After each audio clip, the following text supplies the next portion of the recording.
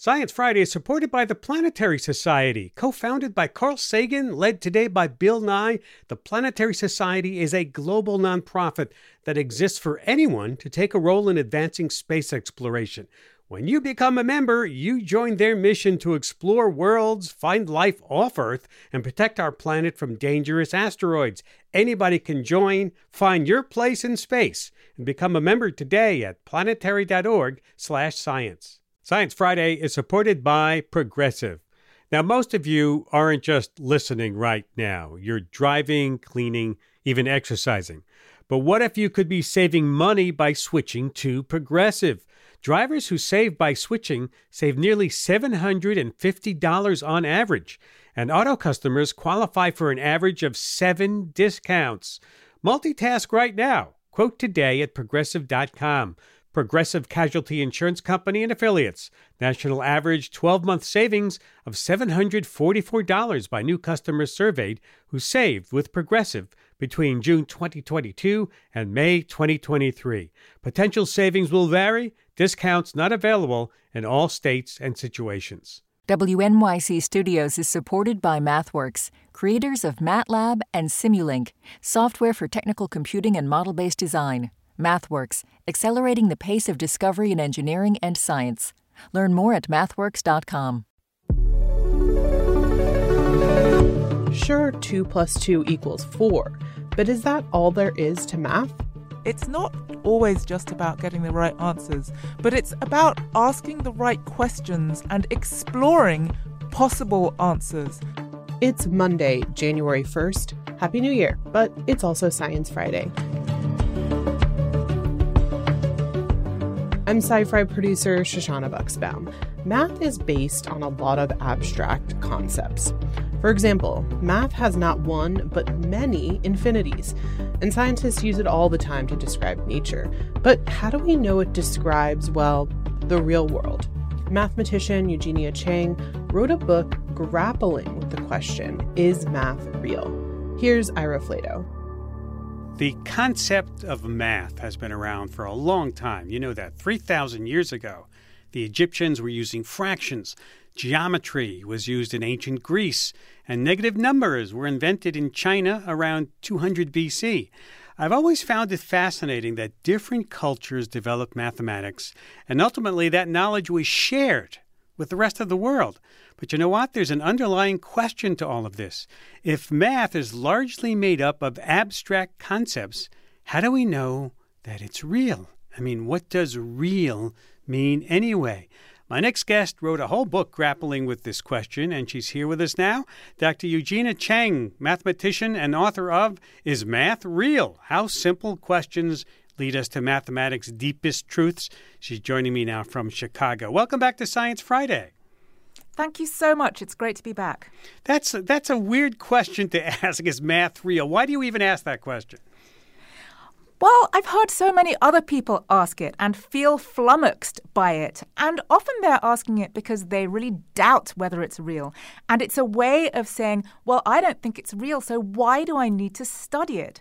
And I think what's really coming out is many people's frustration with being forced to learn things that seem pointless at school. And so it comes out in this frustrated question, well, is it even real? Right. I mean, if math wasn't real, how could we be using it to explain our world, right? The laws of physics, the shape of the universe, how we get to the grocery store, so it must be real. Well, I think that the other question you posed is really, really on the nose, which is, what does real mean anyway? And I think that the thing is that even if math isn't real, it can still help us with real things. And what I say at the end of the book, not to give it away the ending, spoiler alert, is that actually, maybe, as they say, that's a feature, not a bug. That the fact that it's made up is part of where its power comes from. And I think that it's a bit like fiction. I love reading fiction. I know that some people don't like reading fiction and they only want to read nonfiction. But I love reading fiction. And that's made up. But often it can give us really deep insight into the actual world and our actual lives. even though it was made up. And I think sometimes it's because it was made up. A great novelist or a great film writer or playwright can make up things that are particularly moving to us and relevant to us. Well, I want to go to the phones because so many people already have called in with their math questions. Yeah, isn't it amazing? Anna in Birmingham, Alabama. Hi, welcome to Science Friday. Hello. Friday's my favorite day because of Science Friday. Well, thank you. Oh. I have wondered for a very long time whether we invented math or discovered math, because if you look at things like geometry, it's true. Whether we existed or not, geometry would still be true, but before we existed, there wasn't a way to explain it. So did we invent math, or did we discover math to explain our universe? What a great question. Thanks for calling. Well, what do you say to that? Did we discover it or invent it? I love that question. And I don't think we have to pick between those things. And I think the question as posed even led us to a really great answer, which is that there is a sense in which that we invent it and a sense in which we discover it. I think that the concepts exist around us, whether or not we think about them. But what we invent is a way to think about them and a way to talk about them. And once we've done that, we can then, it kind of goes back and forth, we can then discover more things about what we have invented, and then we can invent more things about what we've discovered. And so I really think it's both. And, you know, when I'm doing research, I often feel like I'm just wandering around in a jungle and looking at what's already there. But then I invent a kind of language and methods to study what's there and to communicate it to other people. You know, I think we all have a concept of doing research. If you're a biologist, you're looking at cells or DNA. If you're a physicist, you're looking at the universe. What kind of research does a mathematician do? Well, the research I do is very abstract, but it's really about spotting patterns. And I think that all of math deep down is about spotting patterns. It can seem like it's all about numbers and equations because that's what gets drummed into you at school maybe.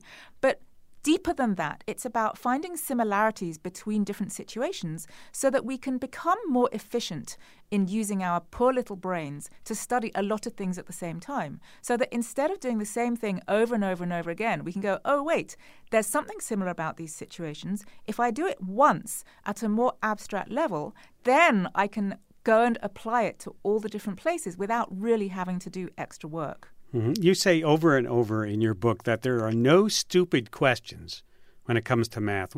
Why do you think it's so important to hammer this idea home? I think too many people have been made to feel really stupid in math classes by asking questions that didn't get answered. And this makes me really sad because, as I say in the book, those questions are often very profound questions that lead to wonderful, amazing, deep research math.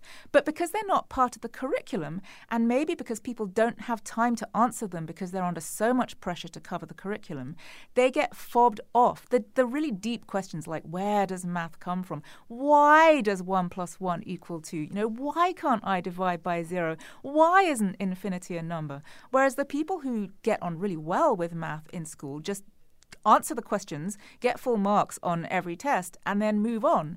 And so the people who have those deeper questions start thinking like they're stupid about math. And that makes me sad, and I want to try and change that. Do you think that may have something to do with the instructors, the teachers, and how good they are at impressing upon their students math? I had Mr. Cavallero, I'm going to shout out to him, in my 10th grade geometry class. And we went in there like typical teenagers. And Mr. Cavallero said, by the time you're done here, you're going to love math.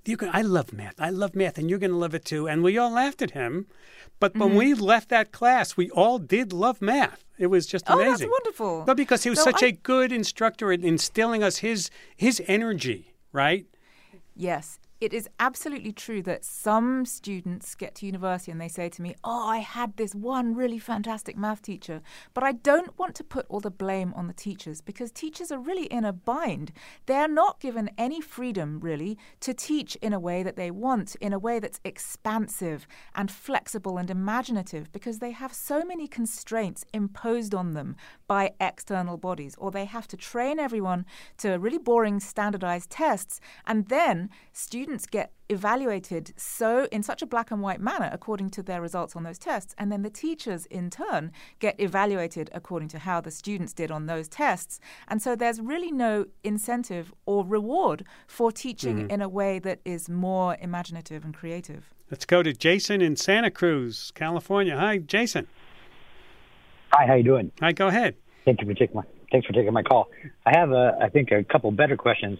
Is math relevant versus real? And are statistics real? Now, statistics I don't think is real math, so I don't want to go there. But math, we know, is relevant. And when we talk about calculating the size of the universe and those kind of giant concepts, those theories, using math, we can come up with definite answers every time. But until we get out into those spaces, is it relevant? Right? We know that we always have a definite answer when we do math. Always comes up with the same answer.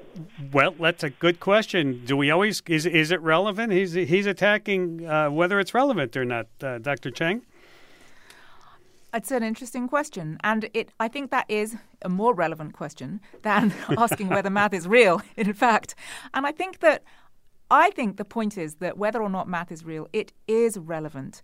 Unfortunately, some of the math, the way it is taught to people in school, doesn't seem very relevant to their daily lives. Because let's face it, how often do we need to solve a quadratic equation in our daily lives or calculate the angles of a triangle based on its sides or something?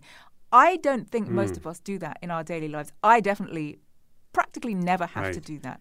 But the thing is, it's not just about solving specific problems, and it's not just about getting right answers all the time. It's about learning how to use our brains well in a logical and rigorous way to build arguments that we can then defend without just saying, I think this is true, my opinion is valid. I never understood those upstream, downstream problems when I'm ever going to use that, or one pipe filling a pool and the other pipe draining it. You know, oh yeah, who would ever need that? The laws of physics, as we know, have evolved over the centuries to explain how the universe works and is it built. Has math evolved to keep up with it? Because math is supposed to explain nature, right? Math has evolved, yes, and it has evolved in two different ways. One, just by the sheer imagination of mathematicians. Sometimes mathematicians just dream things up based on the things that they already dreamt up, just like small children who invent a world and play a game in that world and then keep inventing more parts of that world. That's really how one kind of math research happens. Another kind is driven by the things that are going on around us. So physics develops, and then the new physics needs a new form of math to come with it. And that is relevant to how my field of research has developed, because one of the things it's done is gone higher dimensional. And it looks like we live in a three-dimensional world, but when we think about concepts and different ways of thinking about it, just like Einstein realized we could think of space-time as four-dimensional. So suddenly now we need to understand four-dimensional things, and then we need math that can deal with four-dimensional things. So then the math is motivated to go higher dimensional. And that's those are two ways that math has continued to develop into the current times. But math, so that concept in physics may not be real. Right? They're thinking about what might exist, so the math might be describing something that doesn't exist. The math can get further in a way because math is not constrained by the physical world around us. And that's one of the things I love about it, because math is only constrained by logic and our imagination. So anything we can imagine, as long as it doesn't defy the laws of logic, we can do in math. And I don't think we put enough emphasis on that, because math seems to be about rules and rigidity, but really it's endless because of our imagination. And as long as you have an imagination, then there can be math that you can develop. You know, science is all about failure, right? People fail at experiments, and that's good. Is math about failure also?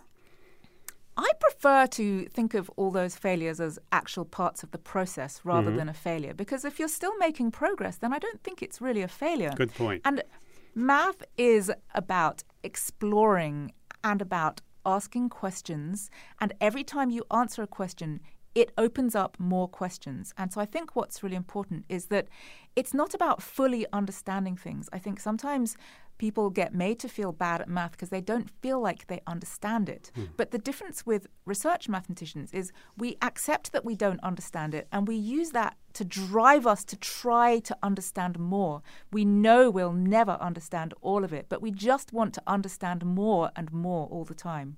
Very interesting. This is Science Friday from WNYC Studios.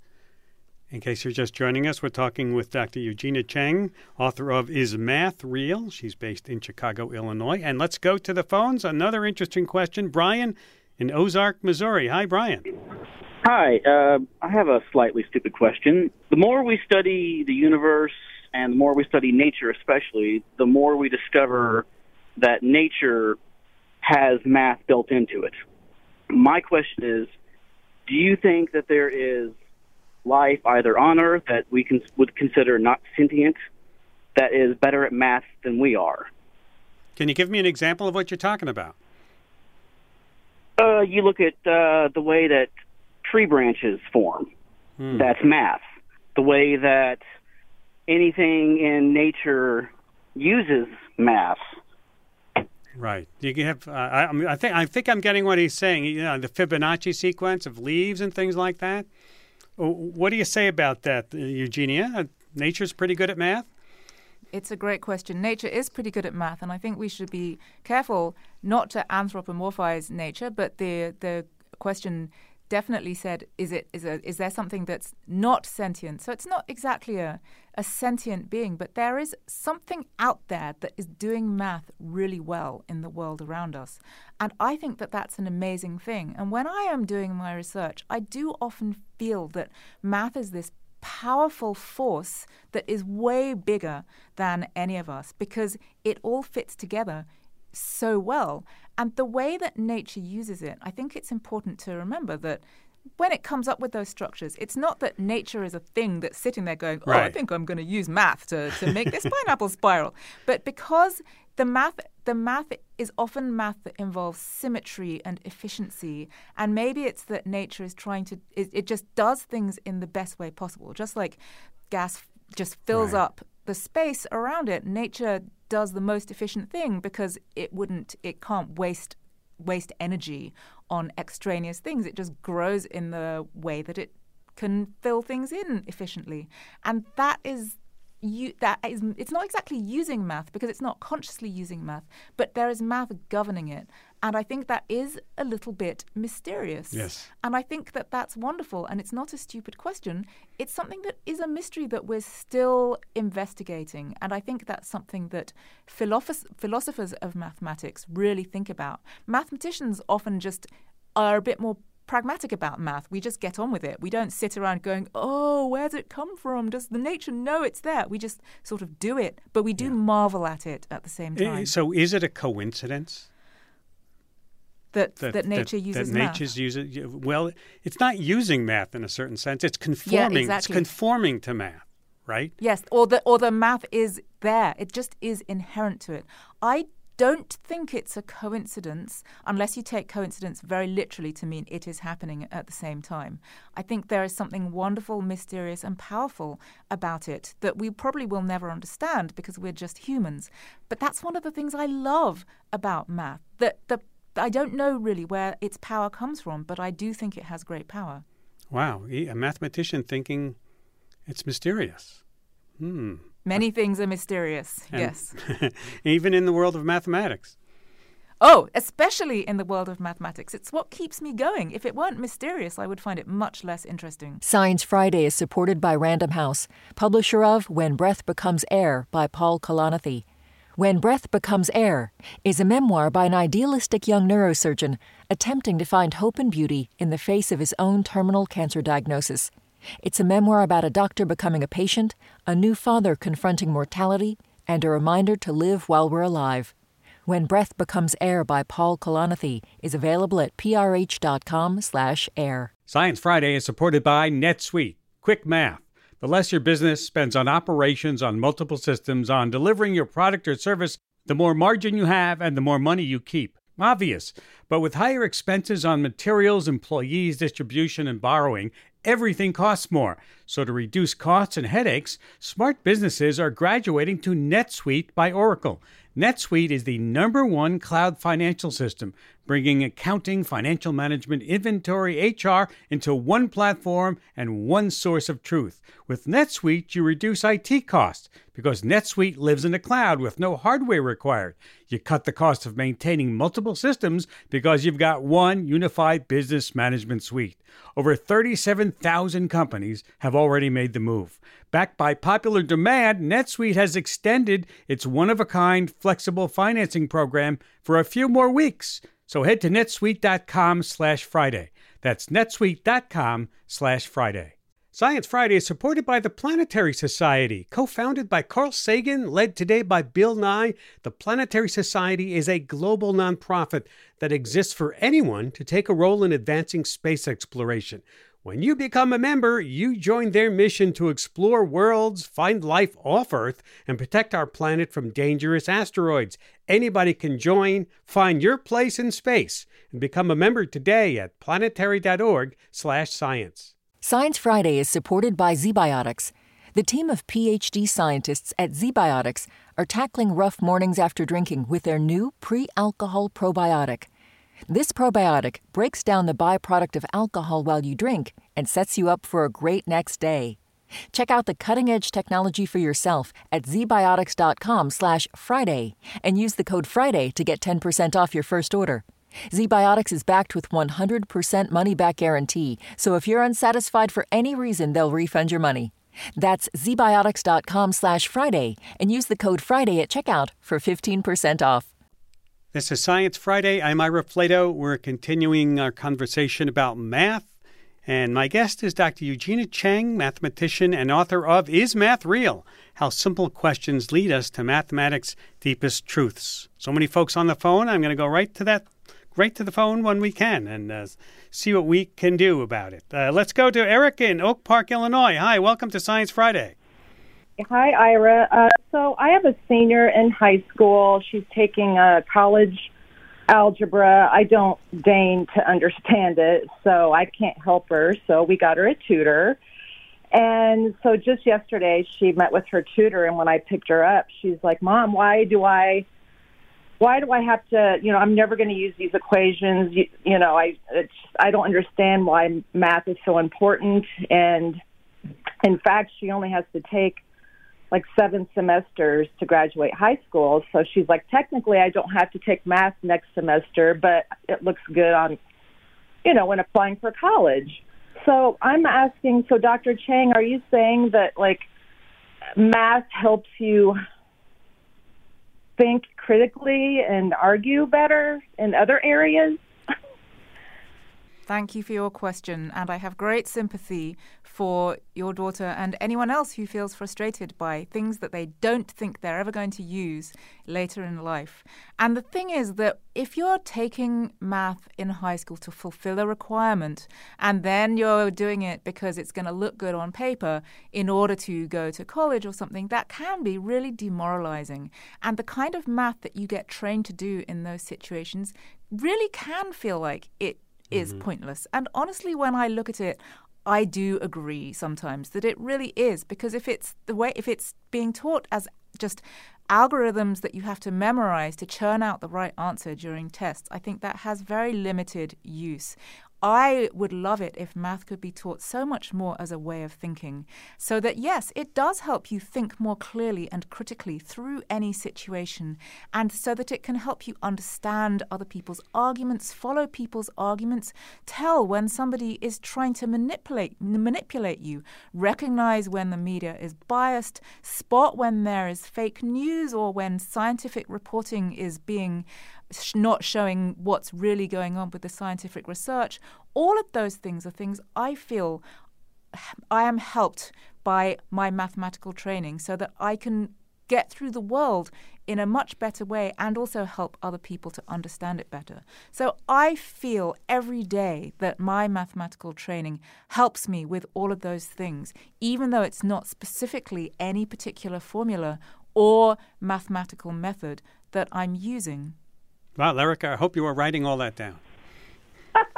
Interesting. So basically what you're saying is math and like arguing politics or talking about philosophy are not mutually exclusive.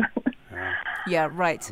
And I think every intellectual, every academic discipline is about, or should be about, learning how to use your brain well in a particular way and having certain frameworks for deciding what counts as good information and how to develop arguments.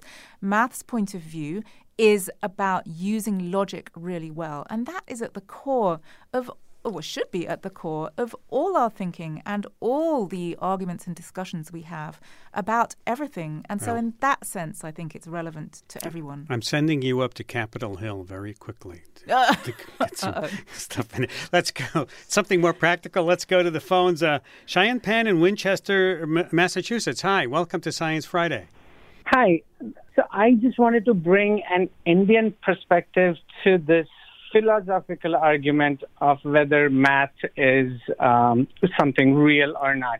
In that, it's our guest just opened up this discussion saying you should ask questions first, not try to solve. And so from an Indian perspective, that is how ancient Indians who may or may not have been. I mean, this is getting more visibility these days because of the movie called Man Who Knew Infinity on Srinivasa Ramanujan. But ancient Indian mathematicians have always, through trying to understand and ask questions, came up with the concept of null and infinity. That is why these concepts came to them, and they had to mathematically then tackle these things. What I meant to say is any of the numbering system or anything that we have is only for human benefits. And if you take humans out of the equation, all of this creation itself, it can be, not so concrete in that case. So for humans to realize the concept of null and infinity is totally unrealistic. And that is why math is just for humans to figure out their surroundings. Thank you for the call. We have a lot of callers to get to. What do you think about that, Eugenia? Null and infinity. I think that math is there for humans to try to understand things and to try to communicate to other people. But I do think it's there whether or not humans are trying to use it. I think that the concept of number is something that humans formalized, but I think that even if we had never come up with the concept of number, there still would have been a number of trees standing over there, even if we didn't call it numbers. Dallas in Pensacola, welcome to Science Friday. Yes, thanks for taking my call. I was just wondering, if we didn't have 10 fingers, would we still be using the base 10 system for counting? Good question. Oh, that's a lovely question. And, even though we do have 10 fingers, there were many cultures around the world who used different bases of numbering. And so for those listeners who can't remember what a base is or never knew, it's the way that when we write our numbers, the last digit is units, and then the next one is the number of tens, and then the next one is the number of hundreds. So when we write 231, those digits 231 are 2 hundreds, 3 tens, and a 1. But there are other cultures who, for example, used base 12, and apparently it's because they used their knuckles and the space. Wait, what did they do? I can't remember. Or they used base 20s. There are some people who used their knuckles and the spaces between their knuckles. There were some people who used base 20, and that is still evident in the way that the French language uses 20s when you count, 10, 20, 30, 40, 50, 60, and then you go 60, 10, and then 80 is 4 20s in French, which is a remnant of using base 20. And so there are other cultures, I can't remember all the names, I'm afraid, which is bad of me, but they're in the book, who use different body parts. And so you might count using your fingers and your wrists and your elbows and your knees and your toes. So 20 probably comes from using your fingers and your toes. If you use the spaces in between your knuckles, then you might be using base 8 instead. So even with 10 fingers, there are different ways of using them. I think if we had a different number other than 10 fingers, it seems fairly fairly certain that we would have come up with that base as the main way for writing numbers. Question from Alex on Instagram. My question is whether irrational numbers like pi are truly irrational or merely an artifact of our numeration system. Well, irrational in this case, it doesn't mean not logical. It means they aren't expressible as a ratio. So rational comes from the word ratio there, and it means you can't express it as a ratio of two integers. And those numbers are there because, for example, if you draw a square whose sides all have length 1, then the diagonal of that square exists, it's a thing, and then we can ask how long it is. And we just can't express that as a ratio of two things. So I don't think that it's an artifact of our numbering system because it's about what things are ratios and what things aren't ratios. Yeah, we try to do it as 22/7, something like that, but it doesn't really. Right, it's an approximation, and that's fine. It's good enough. That's an approximation of pi. It's good enough. I mean, honestly, 3 is good enough for most purposes in daily life. There you go. Let's go to the phone. So many interesting questions. Larry in Kittery, Maine. Hi, Larry. Are ratios. Hi. Hi there. I'll turn my radio Please. down. The rule number 1 of talk radio. Yeah, I'm in the car. So, I love this discussion because I've always loved math, and math came very easy to me in school as opposed to a lot of people I know. But I'm also a musician, and so I, from the beginning, have seen stringed instruments, and that's what I play, as I viewed music as math through stringed instruments and seeing I could figure out tunings and, could understand how the frequency of certain things got either higher or lower, due to limiting the size or the size of the string. And so I was wondering what our expert would say about that. Eugenia, the connection between math and music is sort of well established in some circles. Yeah, and I also am a mathematician and a musician, and so it's something that I think about. And actually, the tuning of stringed instruments has pushed forward some mathematics across history. I believe there was a Chinese mathematician who, a really long time ago, calculated the square root of 2 to an extraordinary number of decimal places using an abacus for the purposes of tuning his stringed instrument.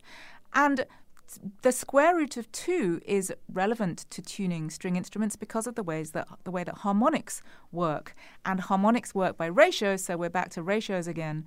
And when Bach wrote his famous Well-Tempered Clavier, it was to do with the fact that they had invented a way to tune keyboard instruments in a way that it wouldn't sound terrible in any one spot.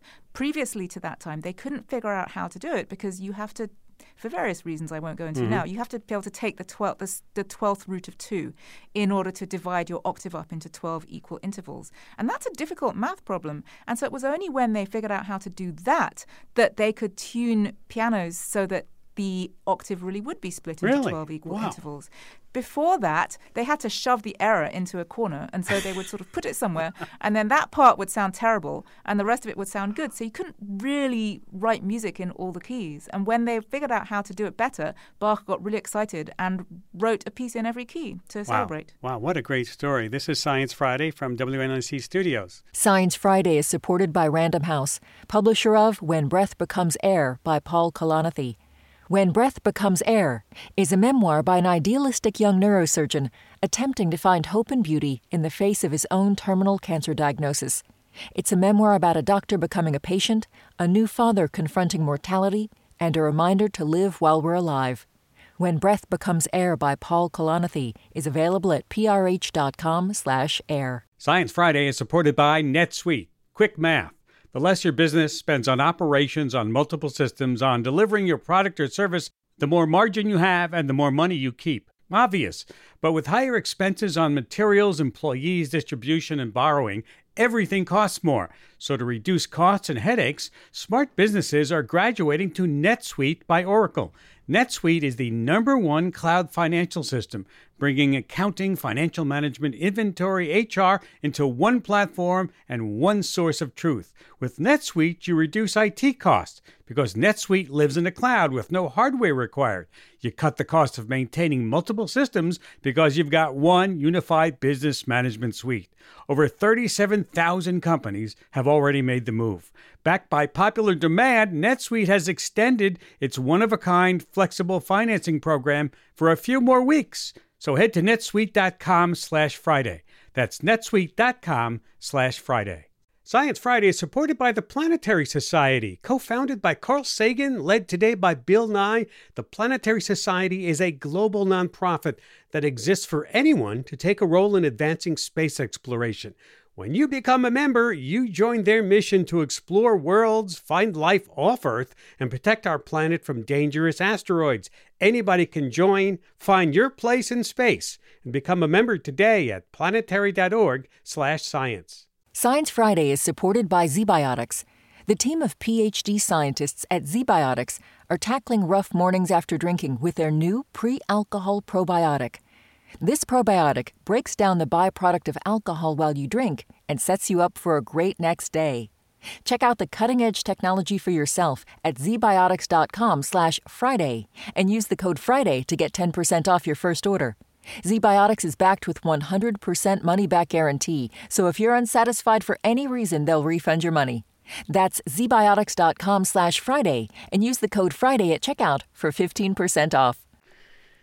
Hearing great tales about math from our guest, Dr. Eugenia Cheng. She's author of Is Math Real? How Simple Questions Lead Us to Mathematics' Deepest Truths. And we are really getting deeply into some really interesting truths. And one of the truths you hear all the time from a lot of people is, I don't have a brain for math. Like it's some binary thing. You either got the brain for math or you don't. What's your take on this? It's absolutely not true. All the research is pointing to the extreme plasticity of our brains at the moment. Neuroplasticity is a very fast developing field, as I understand it.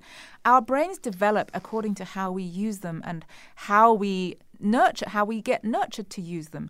And unfortunately, thinking that there are math people and non-math people, it does a couple of things. One is it enables you to kind of give up and to have an excuse for not doing as well as you would like to. And the other is it gives educators an excuse not to help people be able to do better because they're just not math people. And I understand this sort of way of making excuses for oneself because I've been guilty of doing that about sport, because I was bad at sport at school and I felt I was made to feel stupid about it. So I just declared, I'm just bad at sport.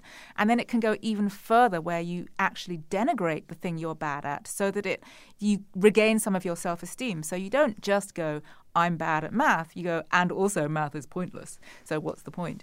And I think that if we can encourage everyone to believe that it's not your fault if you have been unable to understand it, maybe you just didn't get the help that you really needed. And if you do get the help, especially early on, the help that you need, then you can get better. And it's never too late, actually. Well, that's because people think they don't have a head for math, right? What's the sense of asking for help if I'm never going to understand this stuff? Well, what's the sense of asking for help if nobody helps you and if someone makes you feel bad? And that's what I really want to get rid of. So while we still make people feel bad for asking questions that we call stupid, then we end up in this vicious circle where they don't ask questions because they get told they're stupid, and then they feel that they're bad at it, and then they don't get the help they need. And why did you? I'm asking the last question first. I usually ask first. Why did you write this book? Because did you feel that people are not getting the understanding or the help they need? I do feel that in all the work I do, in the teaching I do, and in all the public work I do, it was catalyzed by an incident that some of your listeners may remember a few years ago when there was a teenager who went viral on TikTok by asking questions about math, and then people piled in and told her how stupid she was. And then mathematicians started saying, those are really great questions. And so I answered them, and then people started writing to me from all over the world, feeling so moved and validated by having questions answered for the first time and asking me questions that they had always wanted to know the answer to. And so I thought, well, I should turn this into a book so that I can compile all the questions that I've heard people ask many times that previously they have not had them answered and they've been made to feel stupid about it.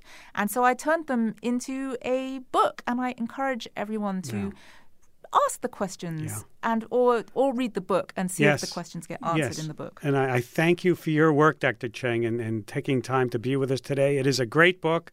Is Math Real? How Simple Questions Lead Us to Mathematics' Deepest Truths. Dr. Eugenia Cheng, welcome, and thank you for taking time to be with us today. Thanks for having me back. And we have an excerpt from the book at sciencefriday.com/realmath. That was a great book. And looking back over 2023, we've featured a lot of great books on this program, over 35 different books. And if you're like me and you need another reminder of some of those great titles, go to sciencefriday.com/books of 2023 for a full list of this year's best science books. That's sciencefriday.com/books of 2023. And that's it for today. A lot of folks helped make this show happen, including Beth Ramy, Santiago Flores, Diana Plasker, John Dankowski, Robin Kazmer, and many more. Tomorrow, looking at the science behind one of the most iconic science fiction franchises, Star Trek. We'll see you then. I'm Sci-Fi producer Shoshana Buxbaum. WNYC Studios is brought to you by ZBiotics. Seize the day after a night of drinks with ZBiotics pre-alcohol probiotic drink. ZBiotics was invented by PhD scientists to break down the byproduct of alcohol, which is most responsible for making you feel crummy the next day. Drink ZBiotics before your first drink, drink responsibly, and you'll wake up refreshed and ready to take on the day. Try it for yourself at zbiotics.com/WNYC and get 15% off your first order when you use WNYC at checkout. That's zbiotics.com/WNYC and use the code WNYC at checkout for 15% off. WNYC Studios is supported by the Natural Resources Defense Council. Using science, the law, and people power, NRDC is committed to confronting the climate crisis, protecting public health, and safeguarding nature. They address the impact of fossil fuels on communities and our environment. They help protect wildlife, public lands, and irreplaceable ecosystems that all living things depend on. They work to enact policies for clean air, clean water, and access to nature for all. You can help NRDC safeguard the Earth for future generations. Visit nrdc.org/WNYC for more information.